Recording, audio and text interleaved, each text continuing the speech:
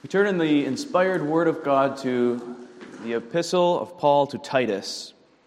Titus chapter 1.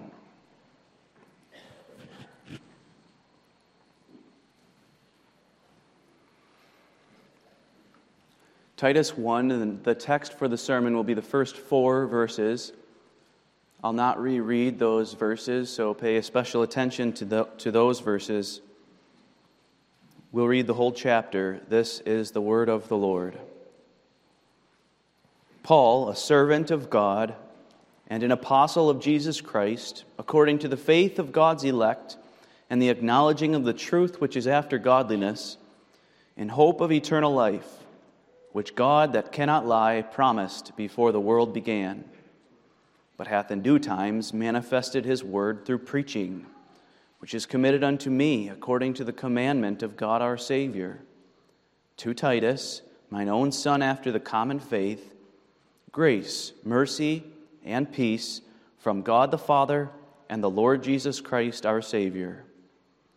For this cause left I thee in Crete, that thou shouldest set in order the things that are wanting, and ordain elders in every city, as I had appointed thee. If any be blameless, the husband of one wife, having faithful children, not accused of riot or unruly.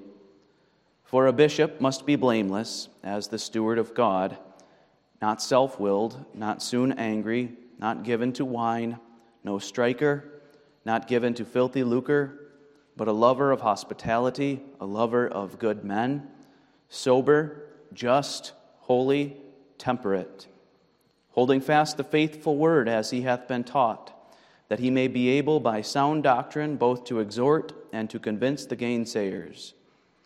For there are many unruly and vain talkers and deceivers, especially they of the circumcision, whose mouths must be stopped, who subvert whole houses, teaching things which they ought not, for filthy lucre's sake.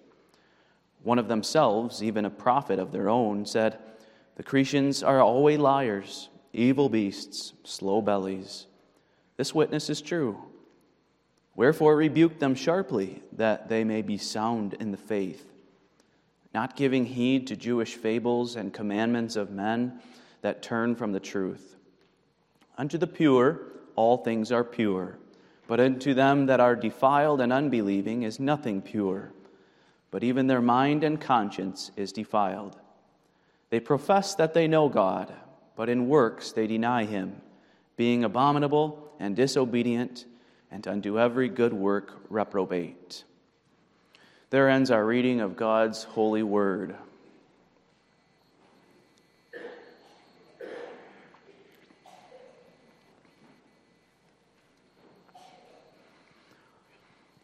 Beloved congregation in the Lord Jesus Christ, in my own congregation, I just began last week a series on the epistle to Titus.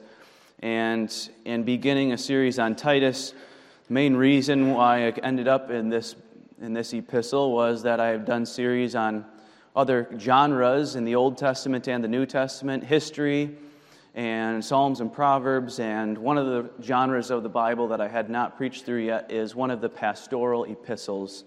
And Titus is one of the 3 of those epistles, along with 1st and 2nd Timothy. The individual Titus was the friend and the traveling companion of Paul, his fellow laborer in the gospel according to the commission of Jesus Christ. Titus was a Greek who was uncircumcised, and in that he is distinguished from another similar character in early New Testament history, which is Timothy. Timothy was circumcised and thereby incorporated into the Christian faith through circumcision, although circumcision properly understood through faith. And in that way, Titus was incorporated also through the faith in that which circumcision points to, faith in Jesus Christ.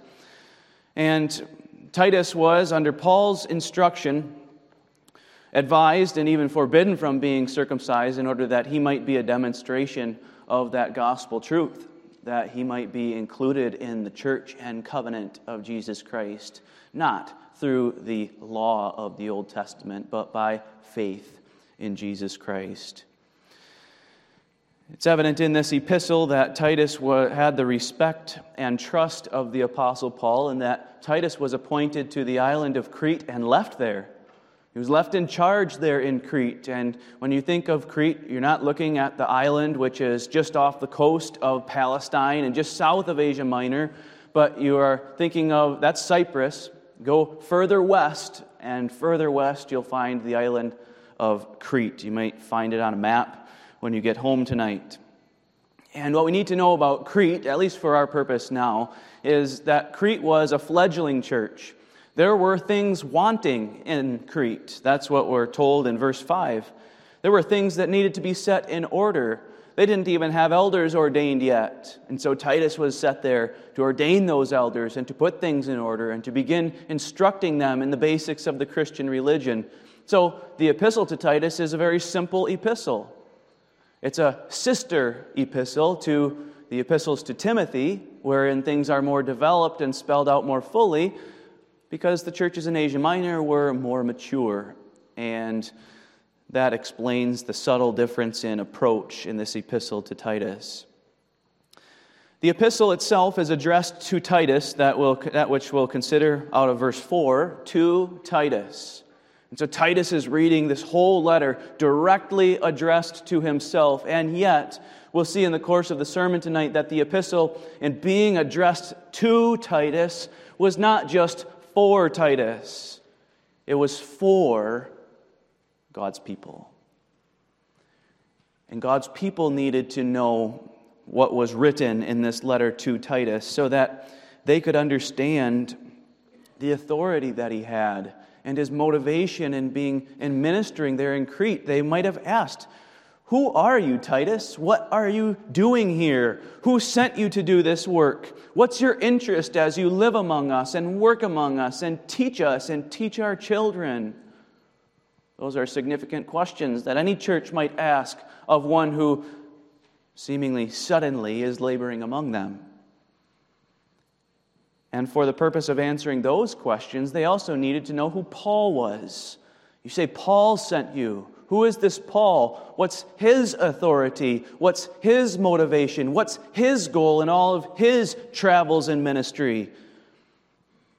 And this epistle answers those questions. This text answers those questions. The first 4 verses of Titus chapter 1 lay a foundation and give credibility both to the whole epistle, so that when Titus takes the epistle and says, "The Apostle Paul has written this unto me, and now I'm following what the Apostle Paul has taught me to do," that the epistle has credibility, but also so that Titus would have credibility among them.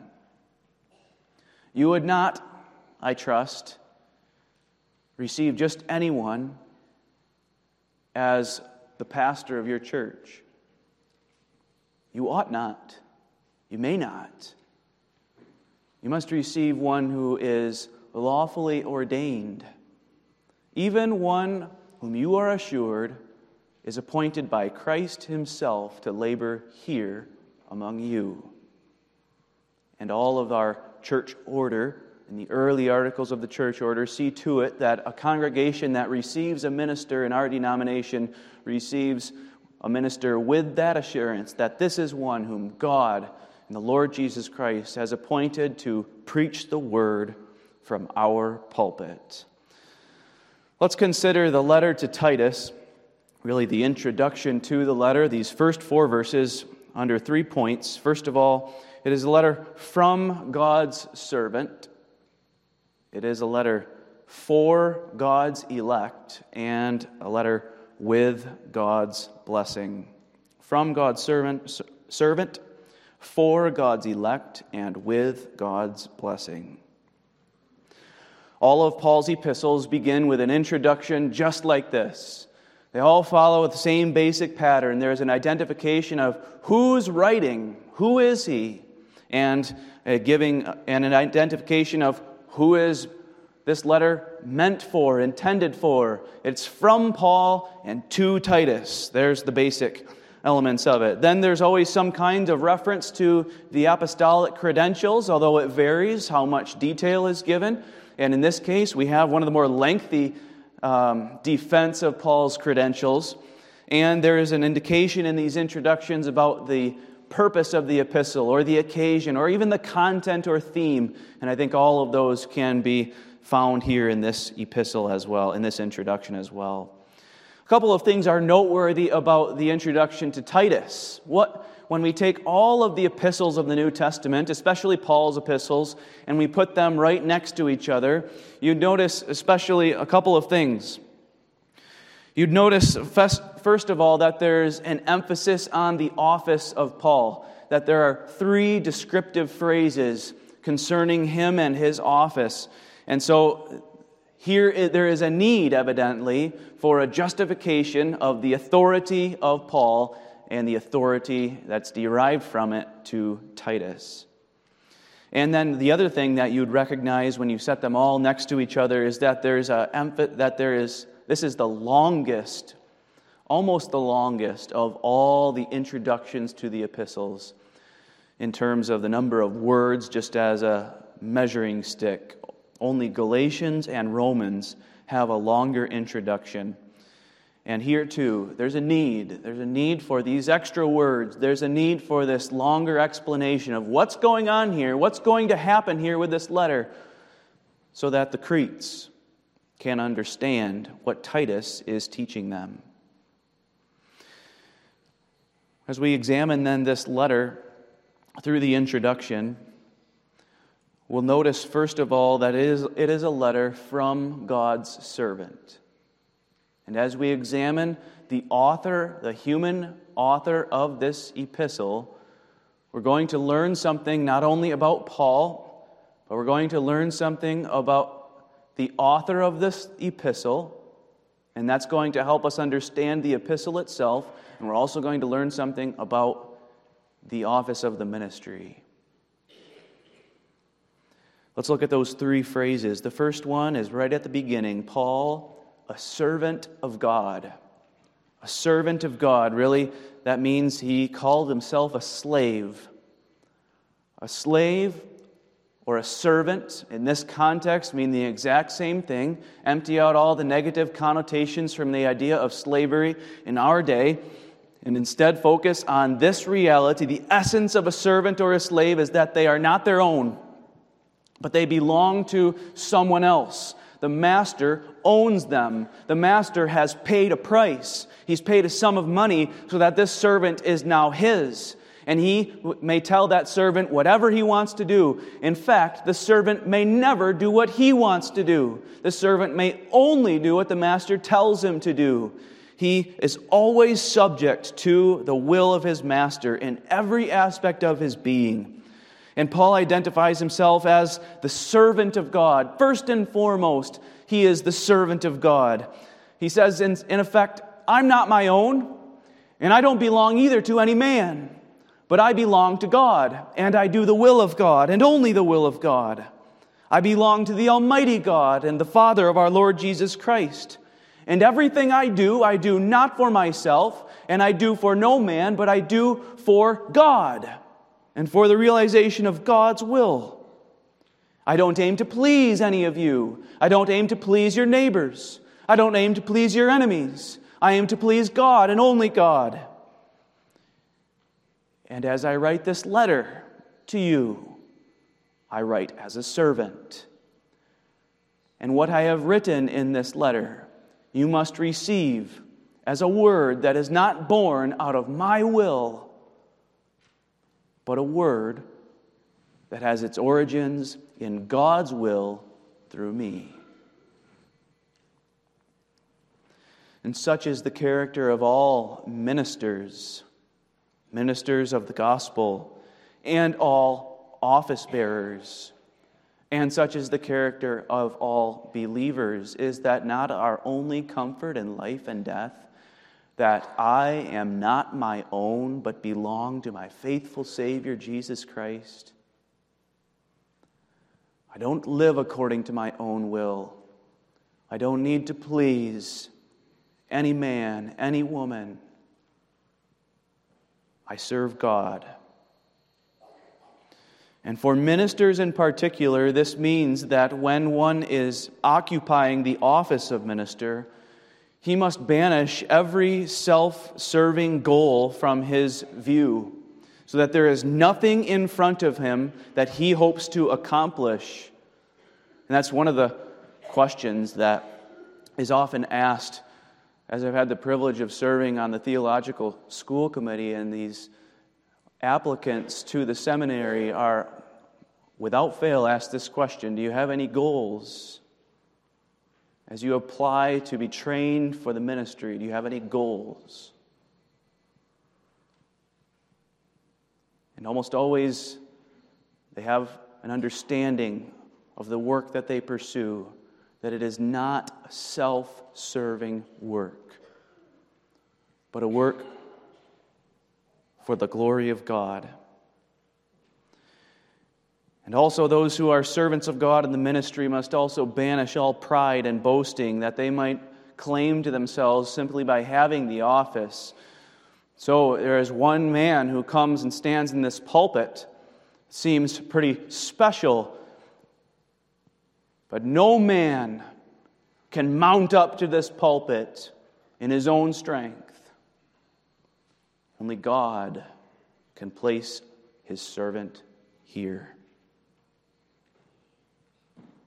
And when that office is granted, it is never granted because that man is so worthy that he has distanced himself from all of the other people, but only because God in His mercy is pleased to use weak means to fulfill His will. The second phrase that describes Paul's office and the author of the epistle is that he calls himself an apostle of Jesus Christ. An apostle is one appointed by Jesus Christ Himself, commissioned with doing the work that Christ once did in the flesh on earth, to represent the cause of His kingdom, to represent Himself, to preach the word. These apostles were equipped for that special work. They went into the darkness of the world that did not know Christ, and they were commissioned with proclaiming the gospel, and in that way establishing churches, ordaining elders, training men like Titus and Timothy to be ministers, and they were also given the power to do miracles so that the word that they proclaimed would be verified as truth and as divine, because only one who could do miracles must evidently be from God. And so in claiming himself as an apostle, rightfully, Paul reveals that as he writes and as he serves, he does so with the authority of Jesus Christ Himself, once crucified and now ascended Lord. And as he labors and as he writes, he does so representing Jesus Christ, a visible and personal representative of Christ, His ambassador. And so as the Cretes and as Titus receive this word and they read that claim of apostleship, everything this human writer speaks to them is transformed. Now they must understand this in a different light. Now we must receive Him as one that Christ Himself has put in our midst. It adds an abundance of weight to the ministry of Titus and his application of this epistle in Crete. And the third phrase that describes Paul in his office is that he was the act of preaching, and the word through preaching, in verse 3, is committed unto him according to the commandment of God our Savior. And although in verse 3 his main point is to expound on his hope that he introduces in verse 2, he is also explaining that further his work as an apostle. The primary task of the apostles was not the doing of miracles, but the preaching of the word that God had given to them. And in verse 3, when you read that word for preaching, that's not the word for preaching that's sometimes used to describe the content of the preaching. The content of the preaching being the gospel, so one who is an evangelist. But here the word used for preaching is the word that translates better to herald or heralding. And so the herald is the one that the king appoints and the king sends, and the king gives a letter or a word, and commands them, "Make this word known to the people that I send you to."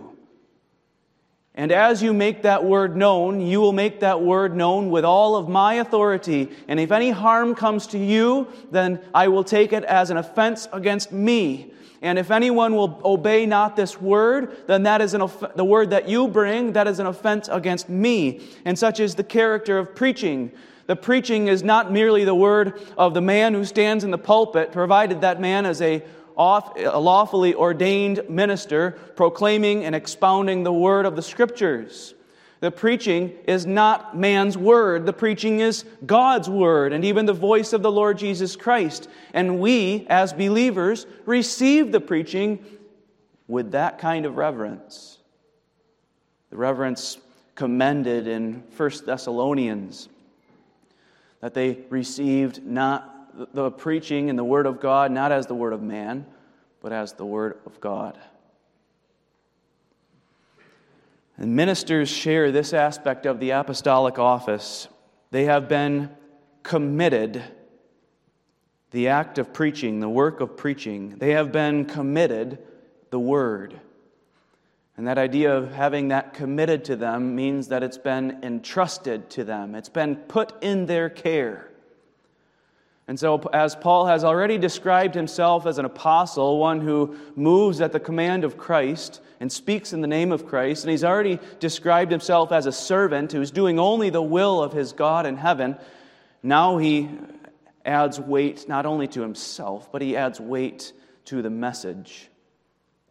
This message has been committed to me, and this work of preaching it has been entrusted to me. I cannot fail my God. I must proclaim the word.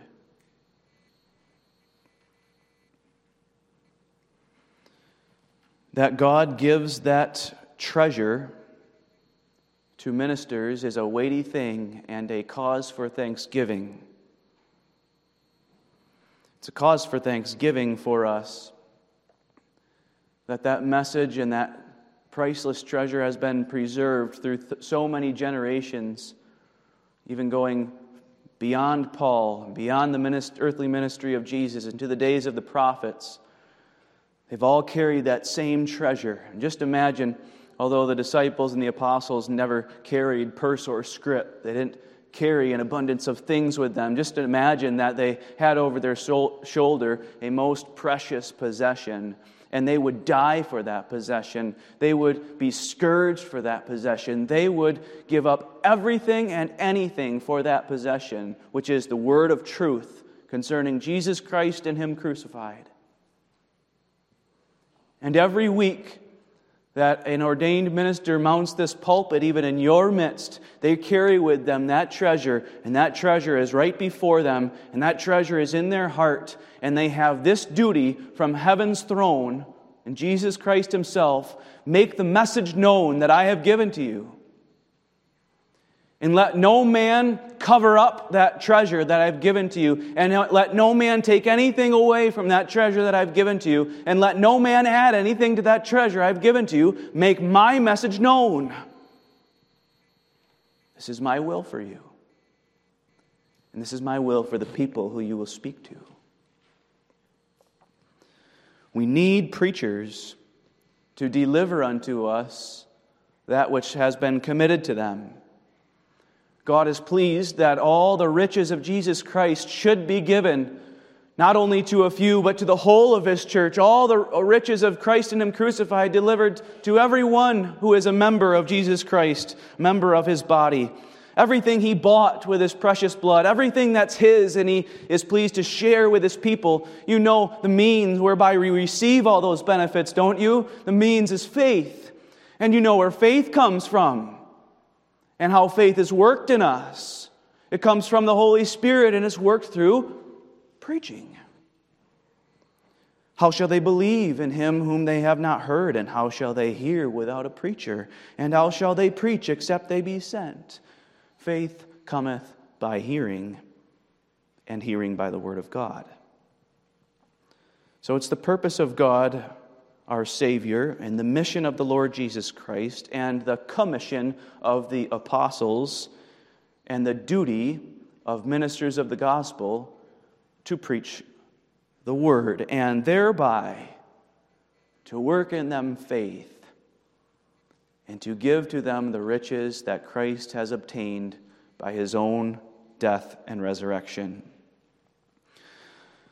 So we've learned something now about the ministry of the gospel through the Apostle Paul and his office as a servant and as an apostle and as one committed with the preaching of the word.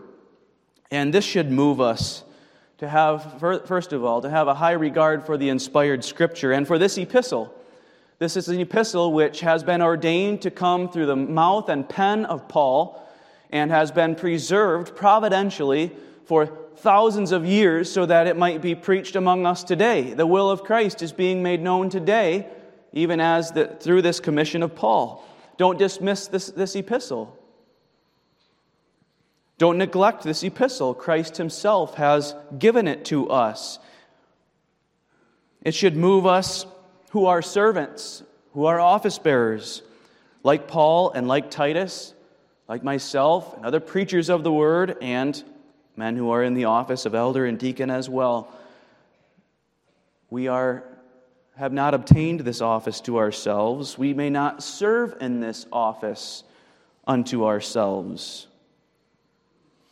So we must rely upon our God who has given us this work, and we must not become discouraged in the work.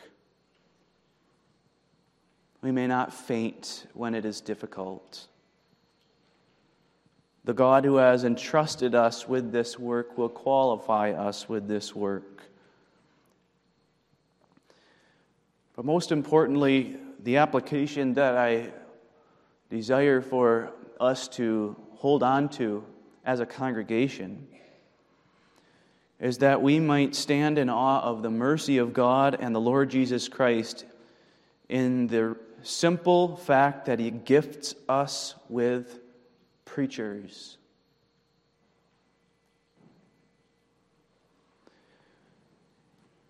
You, parents, cannot make your children ministers.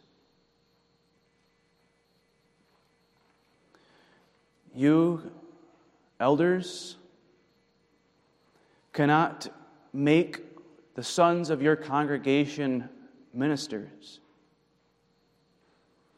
You as a congregation, try as hard as you might, think of every strategy that you cannot make for yourself or procure for yourself a minister. Only one can make a minister, and that is God. Only one can call a minister, and that is the Lord Jesus Christ.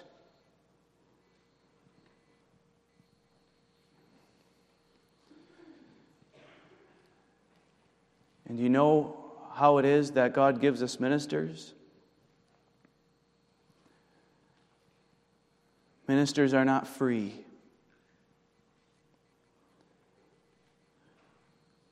Ministers were bought for the church by the precious blood of Jesus Christ. Not only did Christ obtain the salvation that he willed to give to his people, but Christ also obtained that lofty position at God's right hand as the head of the church, and all power that is given to him. And from on high, we're taught in the epistle to the Ephesians, he gives to the church pastors and teachers.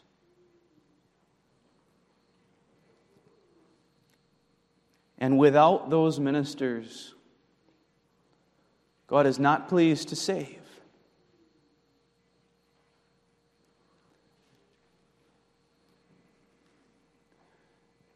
Something that I even hesitate myself to speak. When I preached it in my own church, I said, I wish I could invite someone else here, an elder or something, to make this application here. But if there's no minister in this pulpit, the church of God will suffer. And the church gathered here will die. Because it's through that work of preaching that we come to possess this precious treasure. Keep that in mind. In our present need for ministers, not only you as a congregation, but all of our vacant churches, keep in mind that we don't have a right to a minister. Keep in mind that we don't deserve to have a herald in our midst.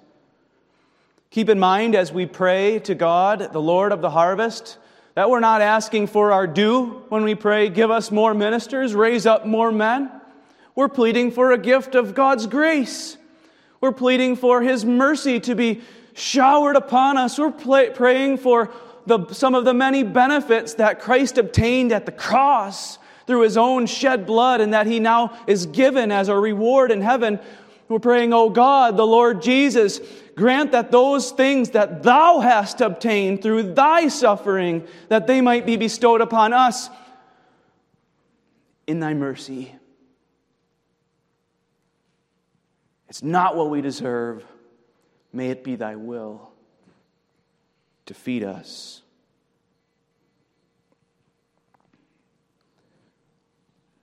For the Cretes, for Titus, for true churches around the world,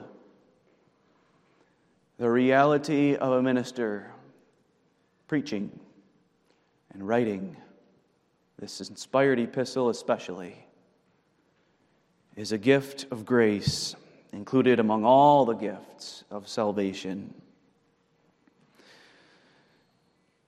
In the second point of the sermon, we want to now move away from the Apostle Paul and what his commission was and what his office was, and now consider that this epistle is written for God's elect. We're really looking at the substance of the epistle now, and we are examining a finer point of Paul's office because when he describes himself as an apostle of Jesus Christ, he says he's an apostle according to the faith of God's elect and the acknowledging of the truth which is after godliness, in hope of eternal life, which God that cannot lie promised before the world began. All of that is explaining and more specifically describing the nature of his work and especially the interest that he has been given in doing this work. And the way we could understand this as a whole is that Paul is an apostle. He is sent to the churches and sent out by Christ in the interests of the elect. In the interests of the elect. And now that's not found in our translation of the sermon, or of the text. Our translation uses the preposition according to the faith of God's elect. And according to is a preposition that describes a harmony, so that here's one thing, and then there's another thing that harmonizes with it. Harmonizes this way, or a standard that measures up. And that's the most common translation of this Greek word that's used here, and it's a fine translation because there is a harmony to observe, and there is a standard which measures up, and we'll see that in a moment. But the idea of the text is better helped by a translation, a secondary translation of the word, which is in the interests of. Instead of according to, in the interests of. And so it would read, Paul, an apostle of Jesus Christ, in the interests of God's elect. When we say that there is an interest in the faith of God's elect, or we could say, with a view to the faith of God's elect, it's indicating a good goal, a purpose. What is he aiming at? Why is he doing this work of an apostle? He is working toward this one thing, and that's the faith of God's elect. And there's also a harmony there. An apostle is commissioned in harmony with the faith of God's elect. And that doesn't mean that the faith of God's elect is determinative for what a preacher preaches, but everything the apostle does matches up and aids and assists the faith of God's elect. And there's also a standard, a measuring up, so that although there's not as though Paul is subject to whatever the people believe in Crete, and that's what he must preach, but there is a standard here that God has set the faith of God's elect. This is the goal of the work. And now, Paul, everything you do must serve the faith of God's elect. Do not depart in any way from those things which serve the faith of God's elect. So it's a good translation. It's more readily understood when we see that it's indicating a purpose or a mission or his interests. What is the apostle aiming for? Before we look at what he's aiming for, whose interests are in view? God's elect. God's elect are those who stand to benefit from the service of God's servant. God's elect are those who may be encouraged by the promises that God reveals in the preaching. Only God's elect. The reprobate will not benefit from the apostolic work of Paul. The reprobate will not benefit from the preaching of the gospel in this church or in any church under heaven. Only those who have been sovereignly chosen by God's unchangeable decree, chosen to salvation in Christ according to his good pleasure. And because election is the fountain of every saving good, and Christ's cross is the basis for sinners to receive that saving good, then when God sends his instruments, his office bearers, to preach the word, it is sure that they shall receive the benefits that Christ has obtained, even the benefit of preachers and preaching, through which God works faith, and they receive all the other benefits. So this was meant for the encouragement of Titus as well. Titus didn't need to be introduced to the idea of election. He knew Paul. He knew why he labored. But now it's set before him, as it were, in the presence of the Cretes. Titus, this epistle, my labor, your ministry, is for God's elect. It is for those particular persons whom God has chosen and whom Christ has redeemed. Your ministry, like my ministry, will not fail. The Word of God will never return void, and when the Word of God goes out where God has his people, it will surely bear good fruit. I write to you, Titus, in the interests only of the elect. There are three phrases in this part of the text, verses 2 and 3, or verses 1 and 2, that describe the particular benefits that the apostle labors for in the interest of God's elect. The first is that he is an apostle in the interests of the faith of God's elect.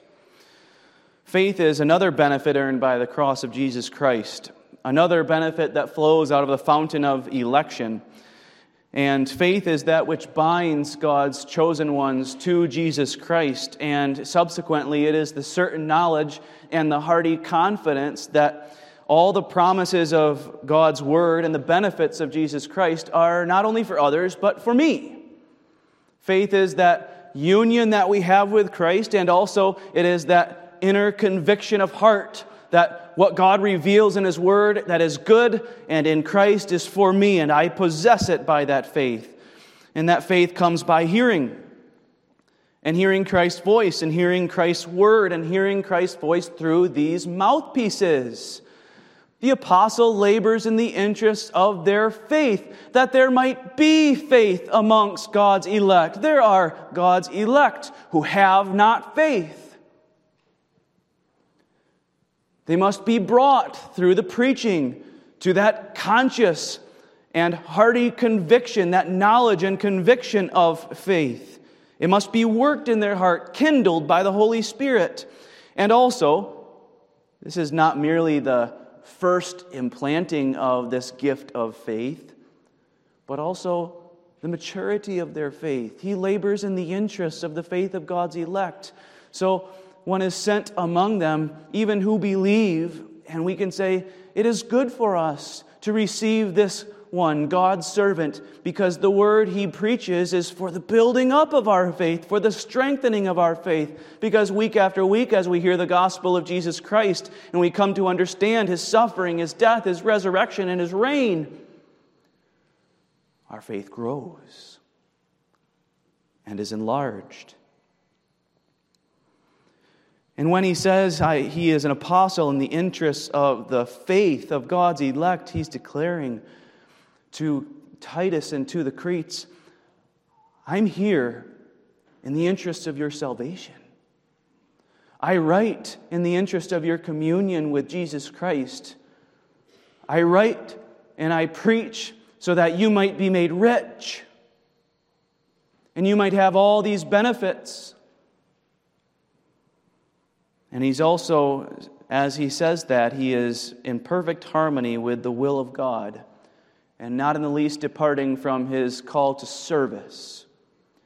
I will do everything I can to build up your faith, not because that's what I want, though I do, not because that's what you may desire, though by the grace of God you do, but because it's the will of God.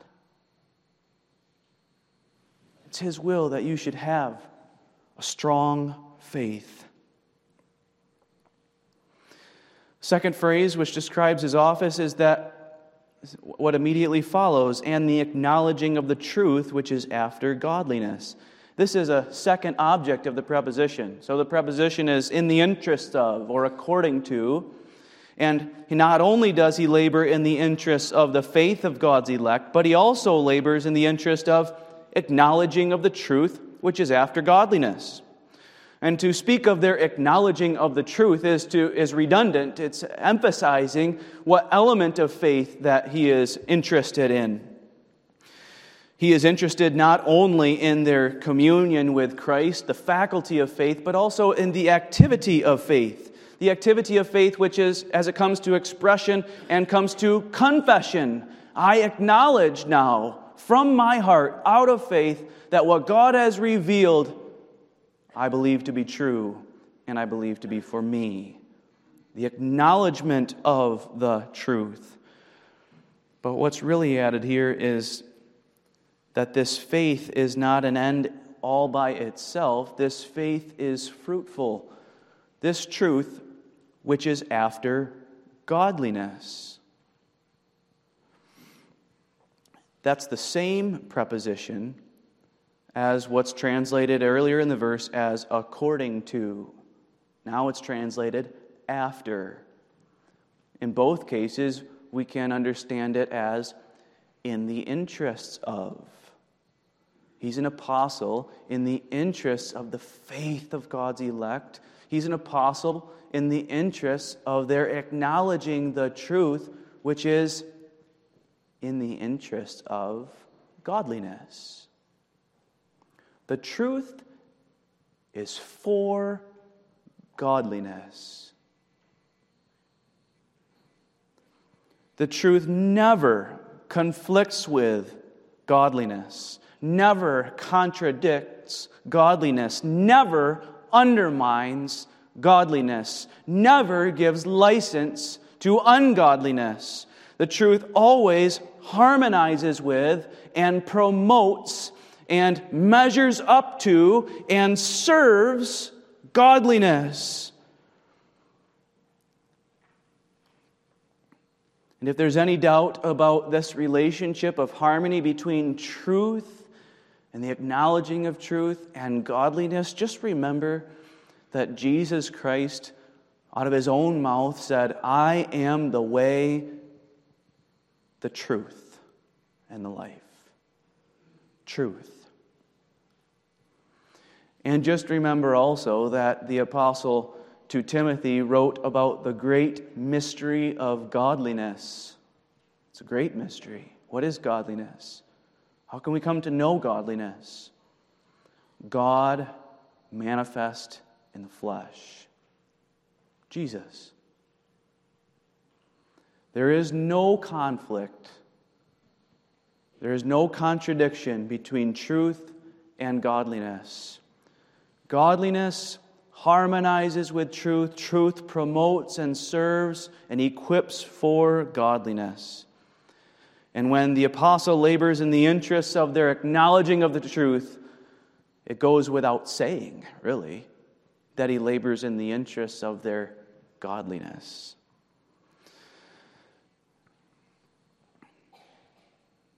It's quite astounding that he could even write this to Titus for God's elect among the Cretes. Because, we read what the Cretes were like. The Cretes, one of the Cretes themselves said it. Paul didn't even have to say it. One of the Cretes themselves, a prophet, one who tells the truth, says, the Cretes are always liars, slow, evil beasts, and slow bellies. These people who are always liars, so that say the Cretes themselves were always liars. Paul sends Titus and places him among the liars and says, labor with me in the interest that they would acknowledge the truth. And to these evil beasts and slow bellies, he says to Titus, I labor and you with me, my genuine son can labor with me, that these evil beasts and slow bellies will acknowledge the truth and live godly. This can only be realized according to the power of God's grace in Jesus Christ, and it could only ever be even imagined by the Apostle Paul and Titus. He never would have dared to labor with such a lofty goal in Crete, except God had ordained it from all eternity.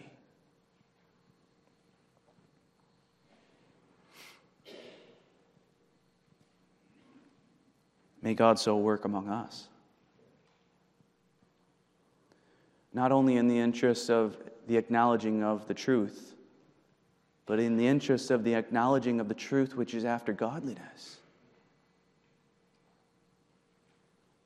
And may those good fruits that go all the way back to that fountain of election be manifest here, in our homes, in our church, amongst our children. A confession of the truth, a confession of Christ's name, and a life patterned after Christ's life. And as he labors, a third phrase that describes his office really is a little bit different. He labors in hope of eternal life, which God, that cannot lie, promised before the world began. This is describing the basis of his hope. He labors with confidence on the basis of the hope of eternal life that God has promised. That's the only way Paul could be so bold to go out among the godless and labor for godliness. It's the only way he could be so confident leaving Titus amongst the evil beasts and slow bellies and the uncircumcised the circumcised gainsayers who stand in the way of the gospel of Jesus Christ. He labors in the confidence that God has promised eternal life. And there's really an argument here from the greater to the lesser. If God has, before the world began, promised eternal life, and we have hope of eternal life for ourselves and all of God's elect, how much more ought we to be confident that He will work faith and godliness in our lives now and preserve us in faith and godliness? So the work of the ministry here, we're taught that it's not a speculative work. It's not a pipe dream.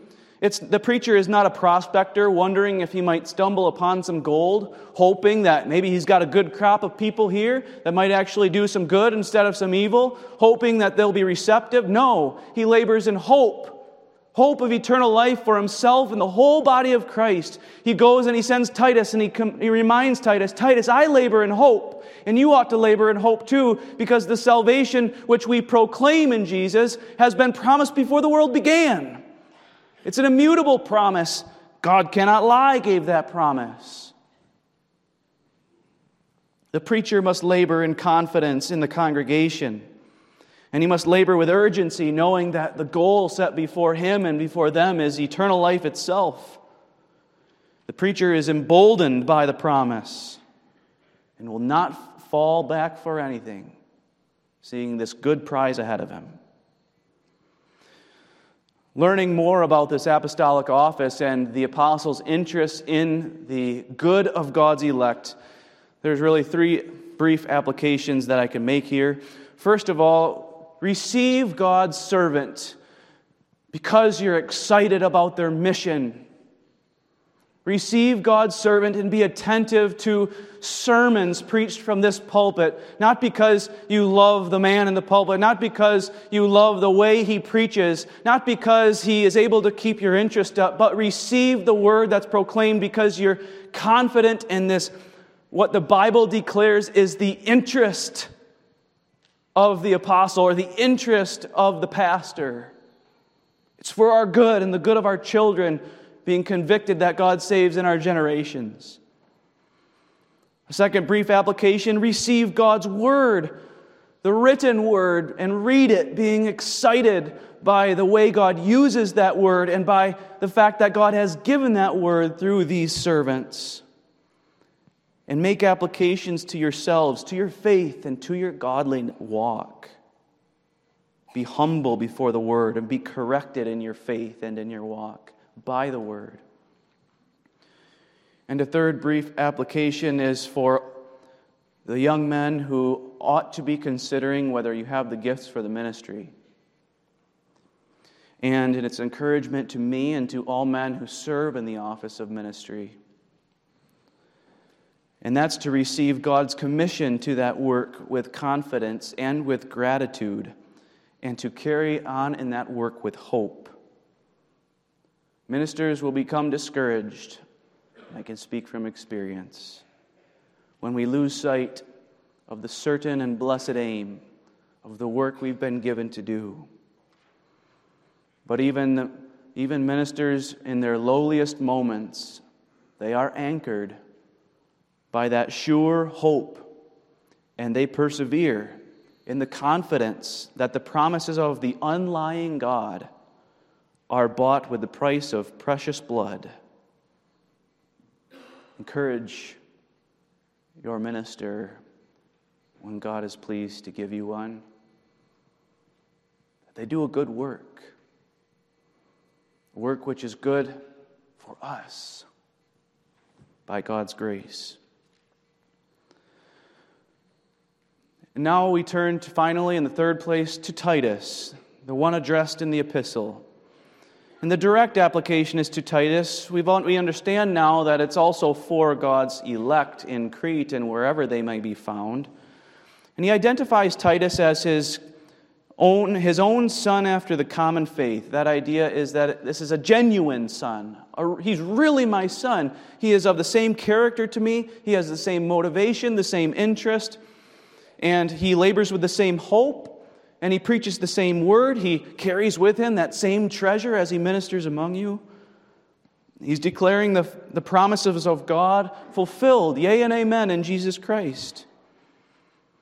And by addressing it to Titus, he's really saying something more to the Cretes than to Titus. He's saying, I recommend Titus to you. And I recommend him to the work that I describe here in this epistle. Receive him like you would receive me, and you would receive me as you'd receive Jesus Christ. But what I'll focus on in conclusion is that this address to Titus consists mainly of a blessing pronounced upon Titus. Grace, mercy, and peace from God the Father and the Lord Jesus Christ, our Savior. This is a blessing that we're familiar with, but we need to step back and now understand it. This is the blessing of Titus. It's the blessing of a minister. This is the need of Titus and every minister of the Word.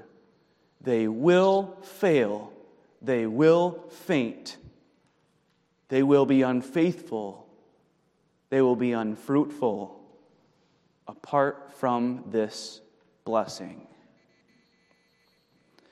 And so, as it were, with hands raised, the Apostle Paul says, "You, Titus, this is for you, grace. Upon you is the undeserved favor of God in Christ, upon you who are a sinful servant." And Titus would receive it this way: "I who am a sinner, I who have no strength of my own, I who am utterly powerless for these lofty goals that are before me, I've been given God's grace, and I will do my work mindful that God's grace is bestowed through this blessing. And mercy is upon Titus, that pitiful, compassionate blessing of pardon for his sins that a minister needs when he comes up into the pulpit, and a minister needs when he's in his study after he just was confronted in his own home with his own sin. He needs to be reminded, I labor not as one who is worthy, but as one who is blessed by the all-merciful God, and who needs the mercy of God not only to give him pardon for his sin, but to sustain him and uplift him in all the demands of the work. I can't do all this work. I can't continue day after day. There's too much. It's too difficult. It weighs on my soul. It overflows my mind. I can't do it, but the mercy of God is pronounced upon me by God's servant. And a minister labors with the confidence that God will mercifully uphold me in this work, and peace is pronounced upon Titus, the minister. Peace which he needs because he's always going to and fro like he was on the ship as he sailed to Crete. He needs to be settled in his soul so that he can focus on the good goal that is before him. He needs to be discerning and stable so that he can be clear and precise and be helpful and not a distraction to the church. He needs that peace so that as he looks to heaven and sees his master, he may know, I'm at peace with God. The anger of God's been turned away. I can serve him at peace with him. And he can look at the congregation and know that God is using one whom he has proclaimed acceptable. God will use me for your good. So Titus, by this blessing, is both equipped and also admonished to labor according to God's grace, relying on God's mercy, and enjoying God's peace. And ministers need the blessing of God. Is that important for the congregation? It is. Be thankful that God's servants are given God's blessing. Under God's blessing and with God's blessing, they're working towards that good goal. They're laboring in the interest of your faith. They're laboring in the interest of your acknowledging the truth which is after godliness. They're laboring in the interest of you and your children and those who come after your children. You need ministers who labor for those goals with God's blessing.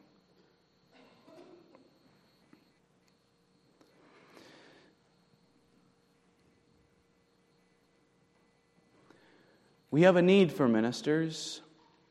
You have a need for ministers.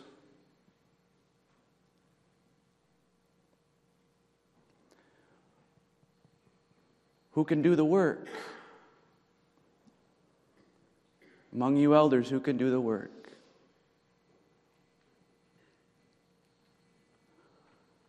Who will want to do the work?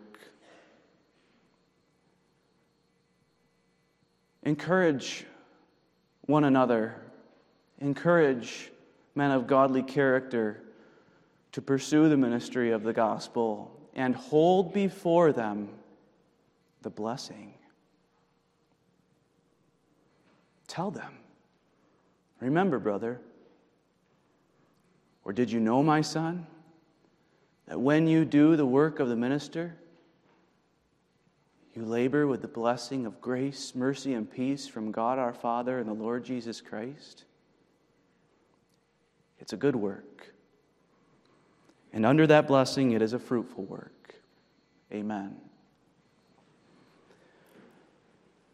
Our Father which art in heaven, may thy blessing be upon all those faithful servants, not because they are worthy, but according to thy will to save thy own chosen ones through the blood of Jesus, even through the means of preachers and preaching. And take not that word from us, and use this word to build up and even to call in the hearts of young men here. Call them to the ministry of the word and a labor for the faith of thy elect. Amen.